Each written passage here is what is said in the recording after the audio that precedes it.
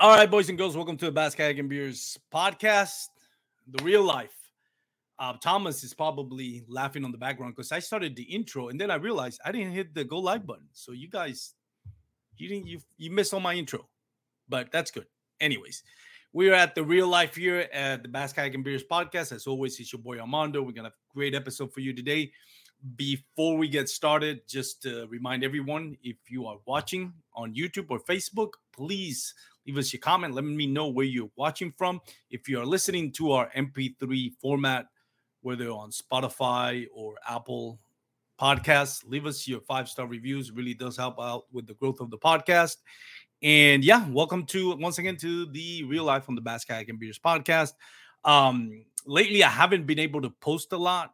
For those that have been following me and known me for years, if you remember, I used to work at American Airlines here in DFW Airport. I retired for them. I kind of took a sabbatical. My wife was, holding down the fort. And then this year, a few months ago, I got my license as a home inspector here in Dallas and Fort Worth. So if you're in the market for a home here in Dallas and Fort Worth, hit me up on our social media accounts, Facebook, YouTube, Instagram, TikTok on the Basket and Beers. If you're not familiar with what is a home inspector, basically, if you're going to buy a home, usually you want to get it inspected to get all the conditioning, any deficiencies on any conditioning like heating and cooling, foundation, roofing, structural, anything and everything, all the systems and components in the house. I take a year-long training, and I have to be licensed by the Texas government. So it's a pretty good gig. I love it. I love, getting into homes and kind of like breaking down every component and aspect of it, and then helping out home buyers to kind of know what they're getting into. And sometimes they'll use that information to renegotiate the price if some of the houses have, some defects that may need to get fixed. So anyways, yeah, so that's what I'm doing now. So it's been really busy. I haven't been able to fish a whole lot, and I haven't been able to post a whole lot. So that's what's going on. But anyways, you're here to listen to the Texas River Junkie, Thomas Griffin. And we're going to bring him right in, and we're going to talk about Texas river fishing. And what better person to talk to than Thomas Griffin? Thomas, thank you so much for taking the time to joining us, man. My pleasure. How are you? Pretty good, man. Thank you so much. Like I said, I am a huge fan. Like I said on my stories on Instagram when I was doing the promo, I've followed your account for like a couple of years now. And I love it. I love what you guys in Central Texas are doing with river fishing. You, Manny Varela with Skinny Water Boys TV. I love Eric Celerio. I know we were talking about it in the pre-recording. He's kind of busy with life right now, but I was one of my favorite accounts just because, Eric just has a contagious smile, and he seemed like he always having fun and enjoying river fishing as well as you and as well as Manny Varela. So let's talk a little bit about that, man. What got you into river fishing? I mean, the fishing came second. It was really just the running of rivers that really kind of got me into it. Like I was telling you earlier, I grew up here in Bernie, which is basically, just about 25, 30 miles just northwest of San Antonio, which is like at the base of the start of the hill country. The Guadalupe River is not far from here. And, in high school, me and the buddies, we would either tube it or we grabbed some old, sit inside, 8-foot, 10-foot long kayaks and just, we'd have to bail water after every rapid, but, we had a blast just, running it. And those were back in some, a lot wetter years than what we've seen recently. But that was just like, that was the start of it. And then, I started spending more time, and then I was like, oh, I'll bring a fishing pole. And, next thing you know, I'm catching fish, and I'm like, oh, well, this is fun too. So, I started breaking down that, and then I got more into that. Like I kind of fished here and there growing up. I always had a ranch to go to, or go. My grandfather had a bay house born down in Port Alto, and we would go down there, and we would always we'd take the boat out, go red fishing or trout or something like that. So like that kind of seeded my love of the fishing aspect of it. So that's kind of like where that started, and that just those kind of blended together. So yeah, that was the beginning of that. Do you often just go out to paddle without even taking a pole go fishing, or do you now have gone to a point where every time you go, you're out there fishing for the most part? It depends. I mean, if we see like a good rise in the river and it gets real chocolatey and it's moving real fast and stuff, no, I'll leave the poles at home and I'll just go just for a fun lap, up and down, just to run rapids or little drops here and there, and and I'll do that usually in my fishing kayak, with other friends and stuff. But I've also got I've got a couple of whitewater boats, and I kind of dabbled in that throughout, after high school, being able to travel. And my wife went to Texas State up in San Marcos, and the San Marcos Rivers, starts in the heart of that city. And the dam they call Rio Vista, it's a couple of drops, 3 drops. They actually call it Papa Bear, Mama Bear, and and Baby Bear, and because there's one's bigger and they gradually get smaller.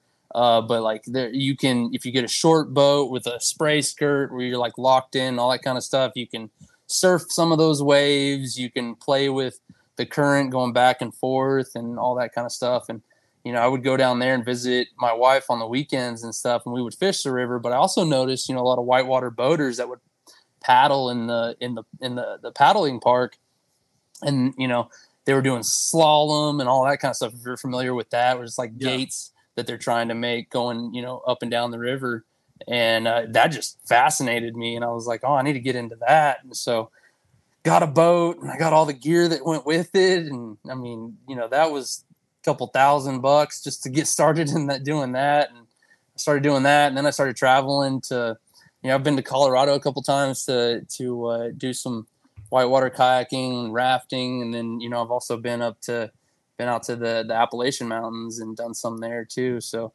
I mean, it's just like, it's not really fishing. I mean, more so these days, just because the rivers have been hurting, so it's not like a whole lot of riding rapids. It's more fishing, but it's an equal love for both, I'd say. What fish particularly target? I'm assuming Guadalupe bass, since you live in that side of the Texas. I do. I mean, I love the largemouth too. I mean, I'm not going to be, whoever wants to grab onto that hook, but I mean, I do a lot of, a lot of soft plastic fishing. I'm not a real big fan of treble hooks. These kind of scare me a little bit, I guess. I mean, that's probably awkward to say on a fishing podcast, but they've always been kind of weird to me. But I like to. I'm a topwater fanatic. I absolutely love topwater. I will throw a topwater all year long, and that's probably another thing that I probably shouldn't say on here either. But it's not wrong, because was it January 1st of 2022? I actually caught a fish on topwater. So I was like, that was the first fish of the year, topwater, last year. So, but it's a lot of, I like to do a lot of little swim baits, mid-sized lures kind of thing, somewhere between the 4 to 6 inch range, something like that. Nothing too crazy big. I try not to get into the whole big swim baiting craze that everybody gets into. It's a lot of Guadalupe bass, a lot of fishing those eddies, a lot of fishing above and below the shoals and the little riffles and currents and the pools, basically. So that's where it's at. Going back to the treble hook thing, I can totally get it. Like if you're fishing on a river, it's there's a lot of more stuff going on than just fishing on a lake. Yeah. So you're getting snagged on the river. It's a lot, especially moving water. It's a lot different than getting snagged, in a lake, that it's kind of open water and you can easier to maneuver to get back to your bait. So no, I get the whole treble hook thing. The swim bait culture, I don't know how to describe it. I don't hate it. I'm not dissing on anybody, but it's really I really think it's kind of become its own subculture. Absolutely, big swim baits is it's just it's a cult following to a certain degree now. I believe. There's some people out there that don't, they buy these big, fancy, expensive baits, and they, they'll put them on their wall behind me in the garage, and just to show them off and stuff. And I'm like, I want want to kind of fish, but like I'm not partial to it one way or the other. I mean, I'm like, I get stuff hung up in trees. I'm running these tight, skinny rivers where I'm ducking branches and stuff. I'm not looking to break, a $300, $400 rod. I'm not looking to lose that rod and reel combo. I'm not looking to lose a $300, $400, swim bait in a tree and all that kind of stuff. So I'm like, I try to keep it simple. But yeah, I mean, any day on the river it's a good day for me. I don't care if I've got a pole or not. I mean, it's a love for the river, from top to bottom. So what I appreciate about what you just mentioned, the fact that you actually do like whitewater, before. So it's you're a fisherman because you were a river junkie versus I like the river because I love chasing bass, kind of thing. So you started off at the core, you're a river guy, yeah, not a fishing guy, which you are as well. But at the core of it, you're a fishing guy. So I think, and that's why I appreciate you coming in, because I want to talk a little bit about what are some of the best kayaks in your opinion for river fishing, because obviously you have that in your DNA where you do, whitewater kind of thing, and you also do the fishing, so probably more than most what it takes to be on the water and what is a good hole design that's going to help you fish and handle moving water. With that being said, what do you feel are some of your favorite kayaks have you tried? And when you are looking for a kayak, let's say I've been looking for a skinny water kayak, and I go back and forth. I did a demo day with Mariner Sales, shout out to Duke Tran, and I tried like 10 different, river style kayaks. And I right. really, I see the difference between one and difference between the other. And I'm going on and on here. So I'll let you answer that question. What do you feel is like the best river kayak? What should people look for when buying a river kayak for fishing? Yeah, well, I mean, there's a lot of factors. Obviously, it really depends on the river that you're looking to spend most of your time, or the collection of rivers that you're looking to spend time on, because a lot of these, some rivers they run, higher than others for longer. And, and some, you want to be able to just kind of, scoot through some of that real shallow water. So, I mean, obviously, if we're talking just kind of general kayak construction, you want something to hold you and your gear. So that'd be somewhere between 10 to 12 feet, and then something about 32 inches wide, maybe a little bit wider, and then something that's got a little bit of a good hole design where it's it's kind of flattened out, but it's still got a little bit, maybe on the keel or something like that, to where it kind of helps you track a little bit. But I got into when I got into fishing, it was whatever or when I got into running the rivers, here it was really just whatever got me on the water. And so I started out with like a Dick's Sporting Goods Special kayak sit inside. It had rod mounts, on the back, but it was, I was bailing after every single rapid on some of the bigger ones where, you would punch that nose through like a wave at the bottom of a rapid, and it would just swamp the inside of the boat, and you have to pull over and dump everything out. But that was perfectly fine for me. But I spend more time and I start seeing other things on the river and that kind of stuff, and I was kind of reluctant at first to get into a sit on top kayak. But this was like way back when, before they even had like the chair style. Like it was just you sit on the bottom of it, and your butt's wet all the time, and there's not much of a backrest. You're not up high or anything like that. And I was kind of more like, I'm okay with sitting inside, locking my knees into the inside of the hole and being able to, twist, my core and be able to help turn that boat a little bit. And, you get into some of these little low water rapids and stuff, and it's tight turns, and, you gather speed coming down a rapid, and all of a sudden it's a hard right. So you got to be able to turn, and so that kind of segues into a paddle. I mean, a paddle is really your biggest, helper while you're navigating a river, being able to to do forward strokes and reverse strokes and use it as a rudder and to kind of point you where you want to go, and being able to use it in moving water, to where you're not just kind of flailing around and hoping that it works out. So that's I started out, like I said, with that Dick's special kayak, which was perfectly fine. I mean, I took that thing. I actually still own it. My buddy's got it, and I have a hard time selling kayaks. It's easy to. Yeah, I've grow attached to them. I've probably got about 9. Wow.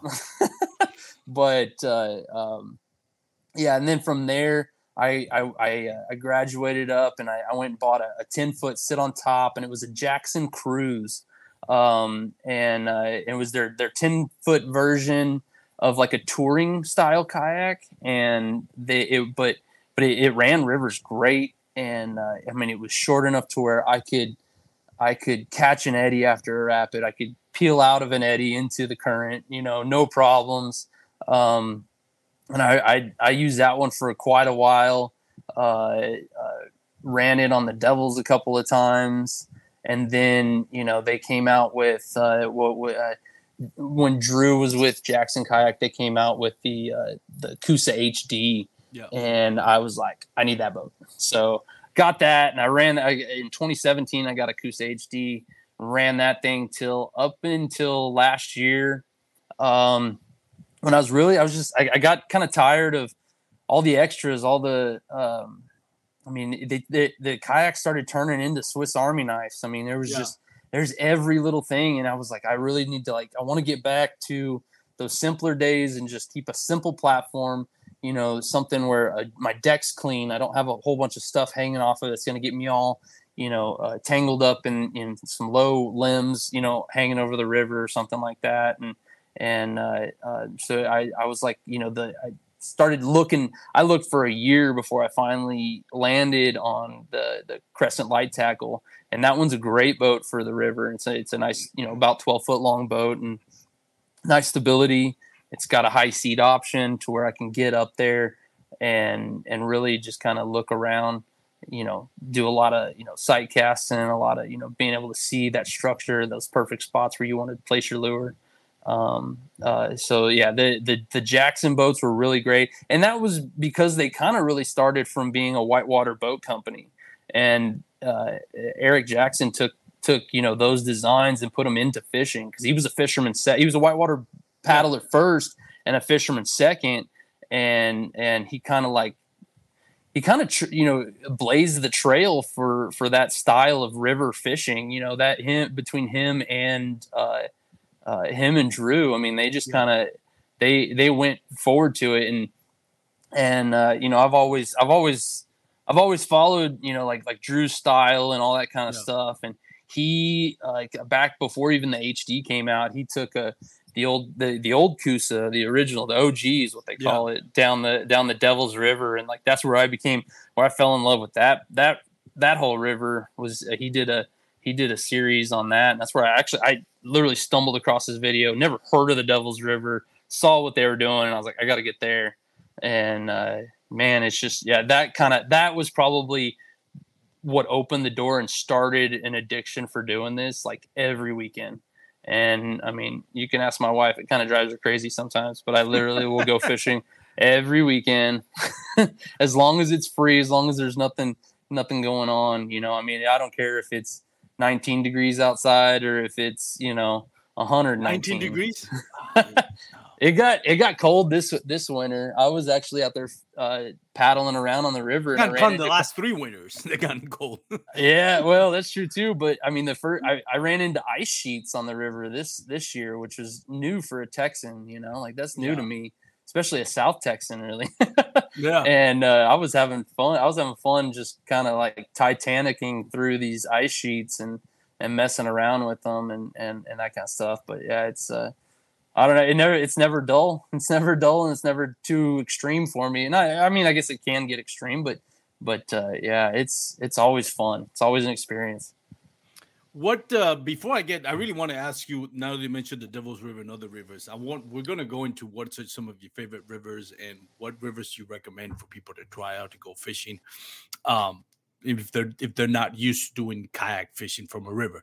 But before we get into that, what safety tips do you say that do you recommend other than obviously wearing the PFD and all that? But I think a lot of people that go from like myself with pretty much big water lakes, um, and then what should I know that may not be completely obvious to a novice about fishing in rivers, especially where you live in Central Texas?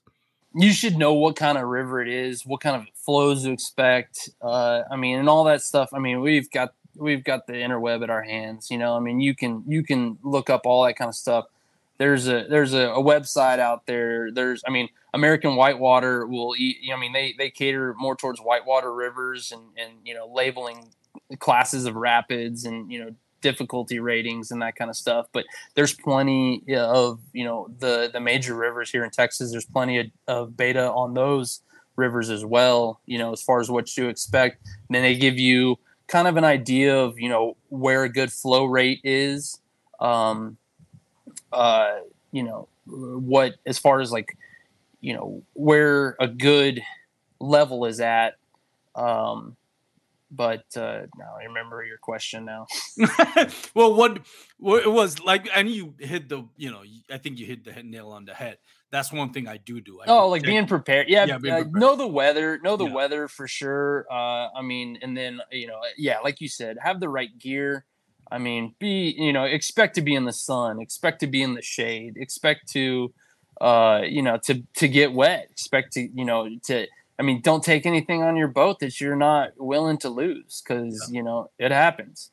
And, I definitely would say, definitely go with somebody. I spend a lot of time on the rivers, by myself, but not in extreme conditions. If I'm doing, if this weekend's rain brings, several inches to the hill country and the water raises to, 1,000 CFS, I'm going to be out there, but I'm not going to be out there by myself. Like I'm going to get some of my buddies that know how to navigate the river and we're going to have fun. I'm hoping, I have fingers crossed that, I really need these rivers to fill back up this year. Cause it's just, the Guadalupe River got down to 0 in a lot of places last year. It was, the bacteria growth, it was unsafe to even go swimming in the middle of the summer. It was hard to find anything around here. And even the San Marcos, like back in the day when I was talking about, going there and play boating at Rio Vista. I mean, the average flow of the San Marcos was about 300 CFS.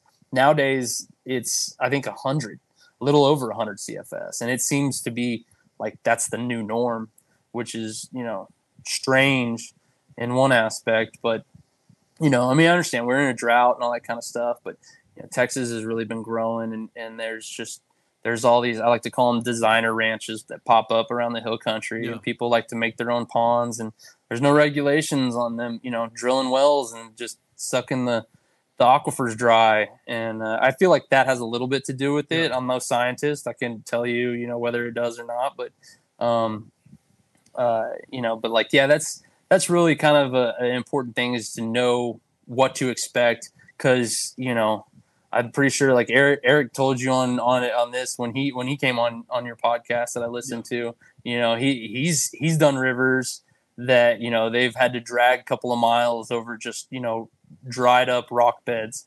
So, that's always possible too. Google Maps is a good help. It kind of, you can measure distance. You can see, how far, it is from point A to point B, to kind of, plan ahead of time and make sure that, you can, if you start measuring it out and it looks like a 12 mile float, you're probably not going to comfortably do that in a day unless the water's really moving,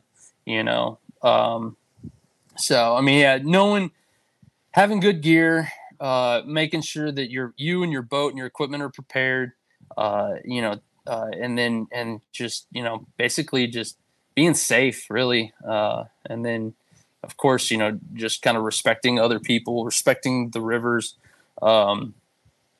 I mean, all too many times, man. I always keep a mesh trash bag on my boat, and I'm always picking up trash, and sometimes it's accidental, sometimes it's from people kayaking, they dump over, and all of a sudden, all their sunscreen and their empty beer cans or whatever are floating by, and it's just, yeah. So, I mean, definitely just kind of keep everything, nailed down and, plan for the unexpected. Yes, that's what I would really kind of go at. And I think let somebody know, like, even if you go by my, like, oh, for sure. Myself, like, to me, when I go out, I used to doing the, I used to like pick up, while I'm driving, I decide where I want to go. Sometimes my wife will ask me, when are you going? I'll probably figure out like 5 minutes into my drive. Like, what I've done now is I just put on my iPhone, I just share my locations. Like, wherever you see me, that's where I am. So I think it's important to, let your loved ones know where you're going. And, like, maybe with the technology now, you can just share your location definitely and stuff like that. But I think that's very important. I wanted to ask you a little bit about, what you enjoy most about making these reels. Because, like I mentioned, your account is one of my favorite ones. It's very, I know it always seems like lighthearted, like fun, like joyful. And you can tell you're having fun. Some of my favorite accounts, like I mentioned, Eric Celerio, Skinny Water Boys TV. What do you enjoy most about recording these reels and putting them up on Instagrams? How did you got into that? My dad gave me a GoPro a long time ago when they like first came out. I've still got it. It's like the original GoPro. It's hilarious to look at. It's just like a brick with a lens on it. And I had the bright idea back in the day of just mounting it to a extendable paint pole and then sticking it in a rod holder. And when I was running some of the rivers and stuff, and then it's just kind of progressed from there. And then I got into just kind of taking pictures, and maybe I didn't do a whole lot with the videos when I started out. I just kind of had them, put them on a computer, whatever. But then Instagram started to pick up a little bit, and I started putting pictures and that kind of stuff on it. And then they switched to like recently they switched to the whole reel algorithm.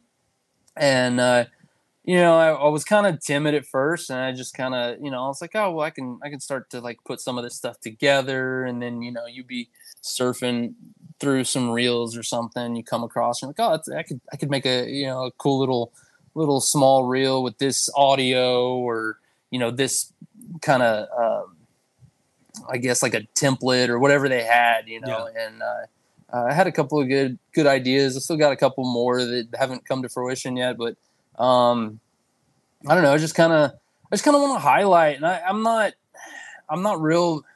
I haven't been real into the whole growth aspect of Instagram. If people want to follow me and they want to see what I'm doing, that's great. But like, I really kind of I like being able to what's the word I'm looking for? I guess I just want to like kind of categorize or leave that little bit of a footprint on the internet of like what I used to do, because I mean, one of these days I'm going to be too old to be able to do this kind of stuff. And I want my children's grandchildren to like go back and be like, oh, look at Grandpa, he was epic. I don't know. I don't know. I guess I could think about that kind of stuff to it. And I never switched to the whole business platform of Instagram or anything like that, because I don't know, it seems too corporate. It seems like they want to just suck money out of you. You switch it. I used to run the Instagram account for where I work. I work at a truck accessory place, so we do a lot of like customization of vehicles and stuff. And I used to run that, and then we got a media guy, and he switched it to a business profile, and like all those followers that I got just completely, it fell off. The growth stopped, all that kind of stuff. And it's exactly because Instagram's like, oh, you're a business. Here, if you want people to see your stuff, you need to start paying. Yeah. You get to see all these analytics behind everything, and that's great and everything. But now you just want, just keep it organic, keep it natural. you know, that kind of stuff. And that's just kind of, I mean, that's kind of where it was. I'm basically just trying to leave a footprint. It's something that'll stay for, I mean, pretty much forever. I feel like, you know, I mean, unless it's like MySpace and it just deletes everything eventually. So yeah, it's funny, right? Like we think about, you know, like Egyptian you know, ancient culture, like Egyptians or whatever. You know, we see all this, you know, pyramids and all that. We think about like 2,000 years from now, where they're gonna be like, oh my god, they used to have this things called GoPro and this phone. You know, we never know what that's gonna end. But what I do like, and what makes me sad about, like you mentioned, the whole corporate side of social media, like to me, one of the most enjoyable social media accounts are the ones that are not trying to impress the corporate side of Instagram. They're just doing what you did. And I, for one, I know we're doing the podcast and trying to grow the Basque and Beers brand, you sometimes get sidetracked on it, right?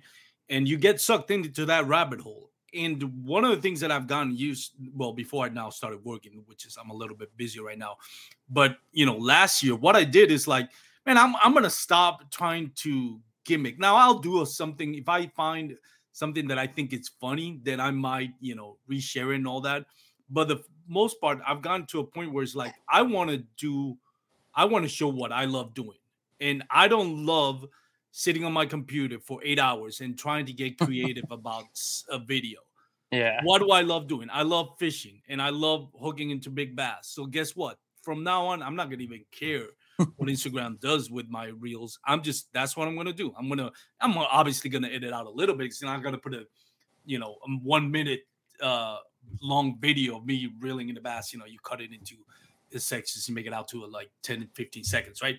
But that's what I love about your Instagram. That's what makes me sad, because since you're not abiding by what they want you to do, they don't really share your videos outside to get promoted. So a lot of people don't get to see the enjoyable side of what you do, which to me it's more fun than watching gimmicky promotions and all that. And I understand, you know, everybody as a brand, kind of like Basque and Beers, I understand the other side of it. I'm not hating on it.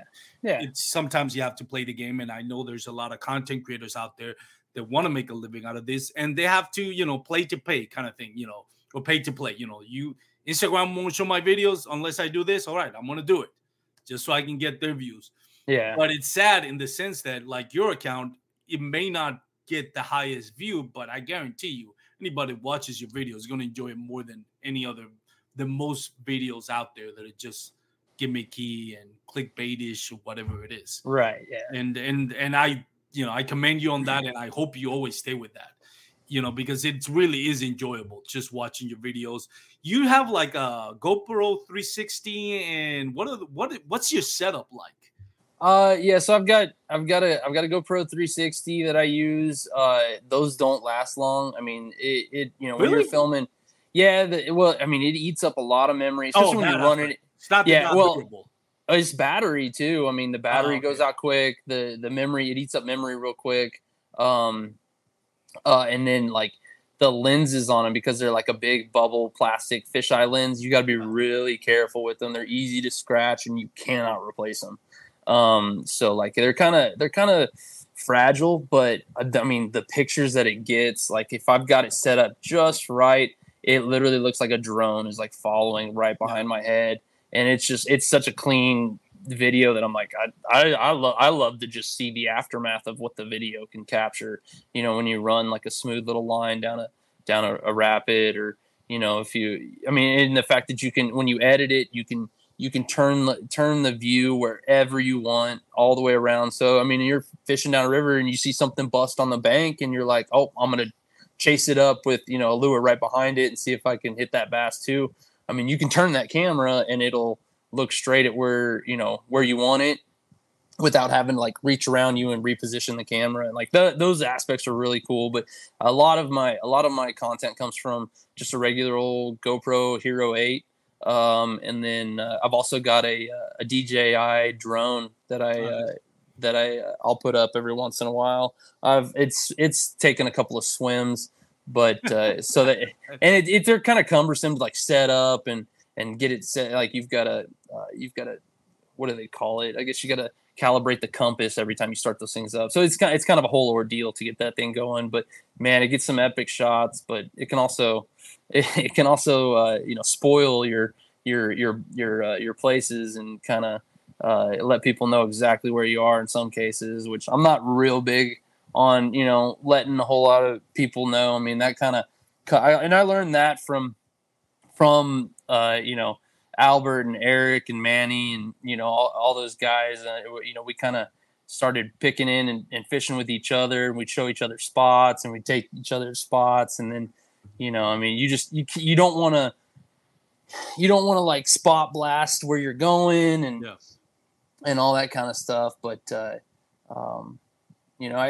it's not that I want to be, stingy with that kind of stuff, but like, if somebody took the time to find an area or like, break down a certain water and then they find out that there's good bass or something like that, I mean, they put in that work, why should somebody, be like, hey, where are you fishing at? And, and if you don't answer them, they're like, oh man, you just, whatever, call you names, whatever they want to do, but like, yeah, it's kind of like, I put in the work. I encourage you to put in the work. It's not hard. It's not hard to get out there and find good spots that, a whole lot of other people don't know about or anything like that. But, it's yeah.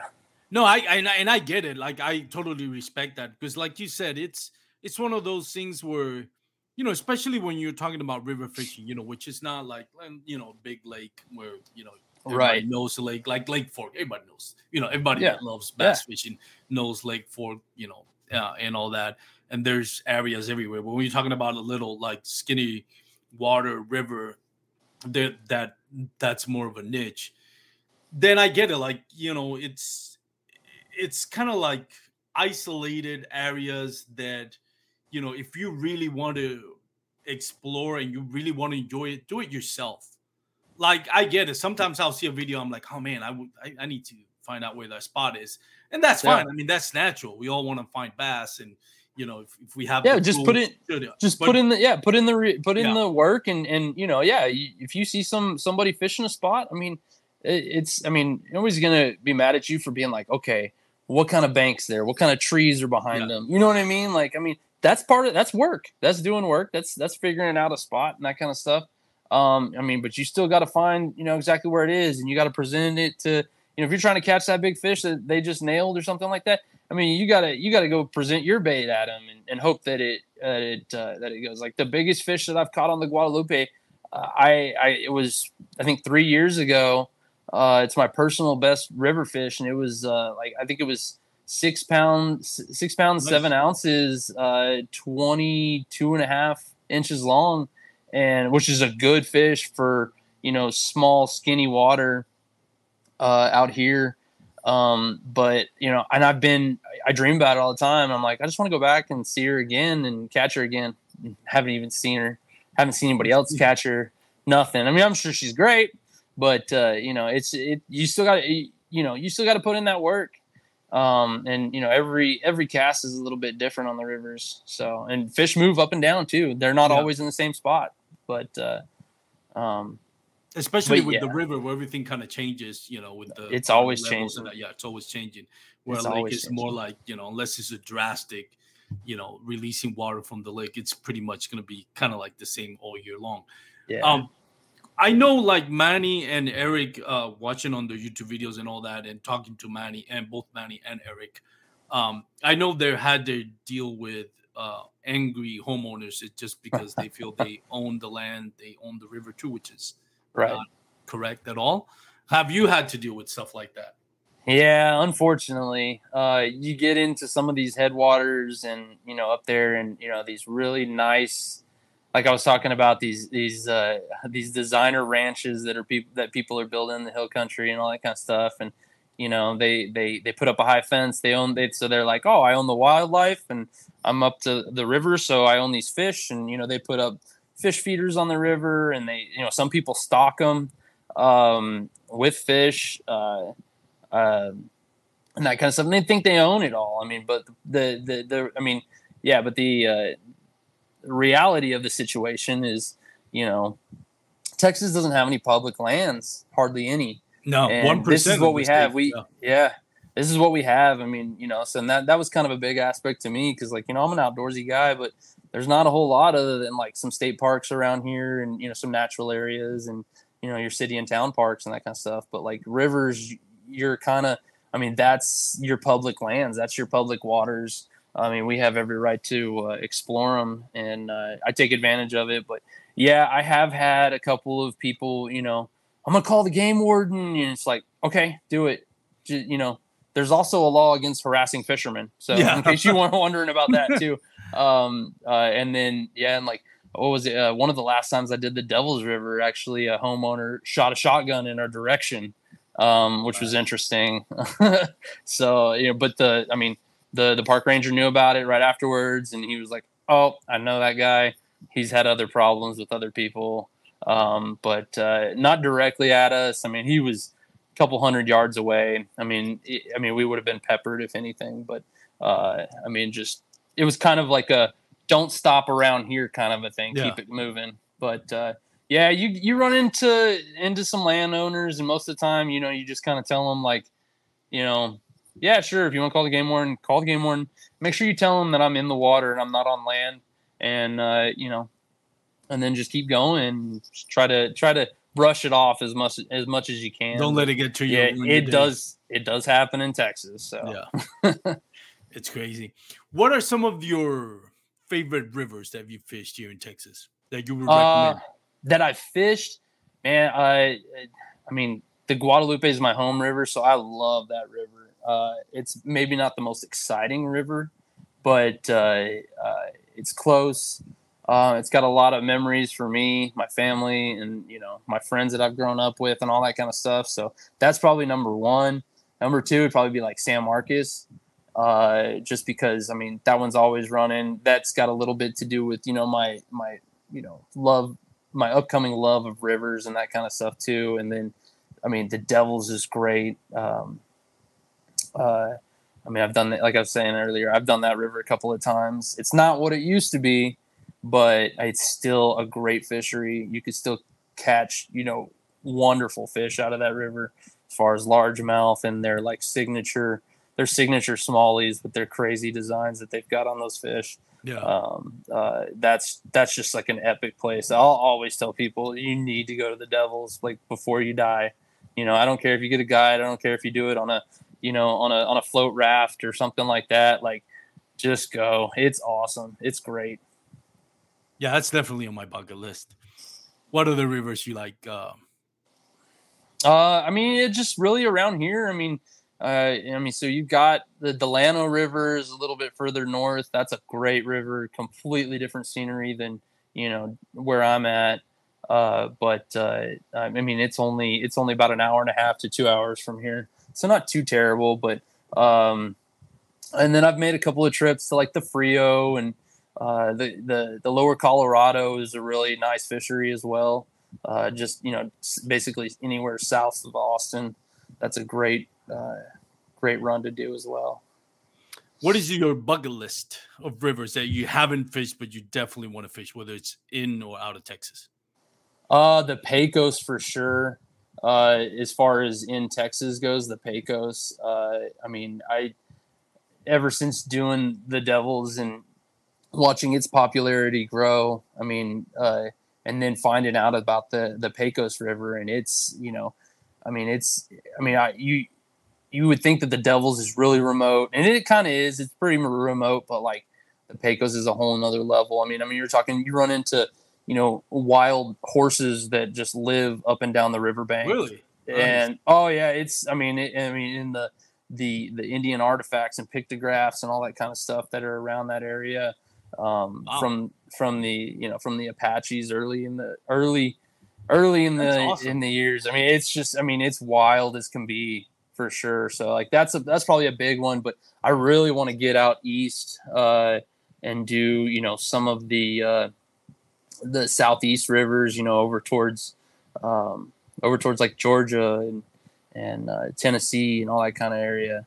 That looks like a lot of fun. I mean, I follow a lot of accounts out of the East, and like I get super jealous of their constant flows. And it's kind of funny because like they're always complaining like, man, it rained too much last night. Look at the river. And I'm like, that looks like so much fun. I don't care if the fish are biting, it's like, man, that looks like so much fun. I wish that would happen here like on the daily too. But yeah. And then the Brazos, I really want to get up to the Brazos and do below like PK. That looks like a lot of fun. I'll tell you this. It's not as fun or as beautiful as don't ruin it for me.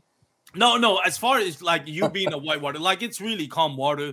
I mean, depends obviously on the water release level, but assuming the water release level is at what typically is like somewhere between 90 and 100, it's just a slow paddle. Yeah. What you will, I guarantee you, is a big largemouth bass. Like those, there are some heavy largemouth bass and stripers too. Like there's some huge stripers down there. There's some bull stripers, especially after they released like a whole bunch of water, which hasn't happened in a while. But I love the Brazos, but I mean it's not really skinny water. Like it's really open. But yeah, if you ever come down this way, please let me know. I'll take you to the Brazos River, man. It is awesome. It is. I'm sure it's not going to be as fun, but I'll guarantee you're going to catch some big bass. No bad days on the river. No bad days on the river. No, the river. No, definitely not. Anyways, Aaron, I was going to say Aaron. Thomas, thank you so much for joining me. I've had you for almost an hour. I know you're a family man. I know there's some people watching on Facebook and YouTube. For those that are watching, if you have any questions for Thomas, now's the time to answer. I'm going to give Thomas a few more minutes so you can, shout out whoever you want to shout out. I know you're now with TC Kayak and Canoes, TG Kayak and Canoes, which also have a great entertaining account, by the way, on Instagram. So anybody that you want to thank, sponsors, and again, anybody watching on our YouTube or Facebook, if you have a question for Thomas, feel free. Yeah. I mean, TG is great. I've bought. They're right there in San Marcos. TG Canoe and Kayaks. Alex, Justin, Evelyn, and Dwayne at that place are just they're great people. I mean, I've been buying boats from them. I've probably bought about 5 boats from them over the years. And I mean, they're right on the edge of the San Marcos River. They will do demos, just drive you down there. I mean, you want to call ahead, make sure that you get it all taken care of ahead of time so they know that you're coming and that kind of stuff. But yeah, TG Canoe and Kayaks they're just it's a family owned business. They're wonderful people. And I mean, even if they didn't pick me up as a sponsor, I'd still be shouting them out. It's such a great place to get, canoes, kayaks, paddling gear, all that kind of stuff. And then I'm not technically sponsored, but Crescent has really been very helpful for me. Like I said, I pulled the trigger on a Crescent light tackle a little over a year ago, and before they came out with the Shoaly, and now I'm like, I'm about to get into a Shoaly. So I mean, that boat, I've looked it over, I've paddled it a couple of times. I got a buddy that owns one, and it's just a great boat. And then everybody over there, I mean, they share my stuff, which I don't really ask them to, but they do, just because I guess they like it. They like the way that I can, kind of portray and at least, show them how their product works down here in Texas. And so they've been excellent people as well. So yeah, Crescent Kayaks, I mean, great group of people over there of top to bottom. Scott Butcher, Drew Gregory, there's some of the best people you'll meet, and people that are really passionate. Jeff Little, who I know has worked a little bit with Crescent, and he, they're to the core, they're river fishermen. Absolutely. And it's in their soul, it's in their DNA, and it reflects on their products. And that's what I love about it. Right. Exactly. Yeah. So definitely. So Thomas, thank you so much for taking the time, man. I really appreciate it. I am looking forward. What's next for you and your social media account? What can people look forward to? And again, where can people follow you in social media? Primarily just Instagram. So TX_river_junkie is my handle on Instagram. I'm not flooding the news feed every day, but I usually get out and kayak at least once a week. And so, if there's something interesting, I'll make a little reel, or I'll post a picture or something like that about it. But as far as in the future, I mean, man, I'm really hoping we've got good rain in the forecast for this weekend. So I'm kind of hoping that'll seed the rivers, and it'll lead into a good summer of paddling. But I taught my 7-year-old to paddle, and Nice. she can paddle my boat around with my paddle. She can paddle her little boat around. She knows how to self-recover and a bunch of other stuff. So it's like a little bit of at least this year too, will be family content. Just kind of showcasing that. I like to, kind of encourage people to get, their kids, or anybody's kids, really, as long as it's okay with them, but to get them on the river and, show them what it's like, and, kind of introduce them to that kind of a sport. Yeah. A little bit of that, and then I'll also here in about a month I'll be heading up to Colorado to go to a whitewater festival. So there'll be a little bit from that, and who knows, maybe I'll do some rafting, or I'll take one of my whitewater boats. They're having quite a bit of good runoff this year, so I'm kind of intimidated with the flows of those rivers. Yeah. but got a lot of snow melt. Yeah, and it's still snowing. It's snowing up there today, so we'll see how that all goes. Man. I love Colorado. Snowboarding, skiing, I love that. Yeah. So, and I know they got a dump of snow this year, so I know those rivers are going to be like crazy this summer. Yeah. So a little bit of that, and a whole lot of fishing, a whole lot of river living. So that's awesome, man. It's no better way. Really. Yes, sir. So again, Thomas, thank you so much for taking the time. It's been an honor, a pleasure to have you on the podcast. And I mean, looking forward to what you're gonna bring on your social media platform. Like I said, I always enjoy your fishing. I enjoy you, when you're taking the family and all that. It seems like it's fun and just good vibes all around. So congratulations on what you're doing. Yeah. Hope you never change that. I appreciate it, man. Thank you. No problem. So for those out there listening, thank you for watching. And if you're listening also, like I said, on our MP3 formats, we appreciate it. Go check out my sponsor, Douglas Outdoors. Check out the full line of LRS X Matrix and award-winning fly fishing rods. They're amazing rods. And again, if you're new to our podcast, we have a podcast every Wednesday. That is with Dan Perry. He's our host of the Advanced Kayak Angler, where he does teaching and tips and tricks on kayak fishing, and the real life, which is live on YouTube, on Facebook, and on MP3 formats every Monday. We take to talk to personalities and great people like Thomas Griffin about their love for kayak fishing. So thank you again. If you're going to be on the water, wear your PFDs. You get a couple of beers. Just make sure you drink responsibly. Make sure you make it back home to your loved ones. This is the Bass Kayak and Beers podcast. Have a great day, everyone. Peace out. Bye. Thank you so much.